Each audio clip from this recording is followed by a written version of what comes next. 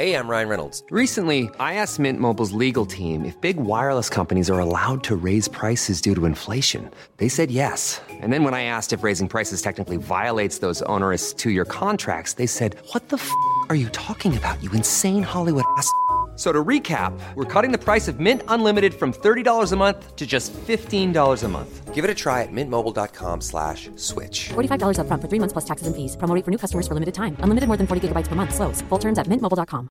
Normally, being a little extra might be a bit much, but not when it comes to healthcare. That's why United Healthcare's Health Protector Guard fixed indemnity insurance plans, underwritten by Golden Rule Insurance Company, supplement your primary plan so you manage out-of-pocket costs. Learn more at uh1.com.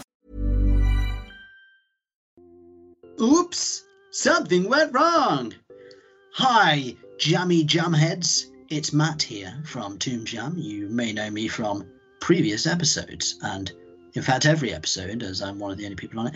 But I just wanted to apologise. There seems to have been a technical mistake. I'm not sure what is going on, but you can find this episode over on our YouTube page, which is bit.ly/YouTube TJP, which you can find in the description for this episode. Apologies from us, super sorry for any inconvenience, but as always, stay jammy.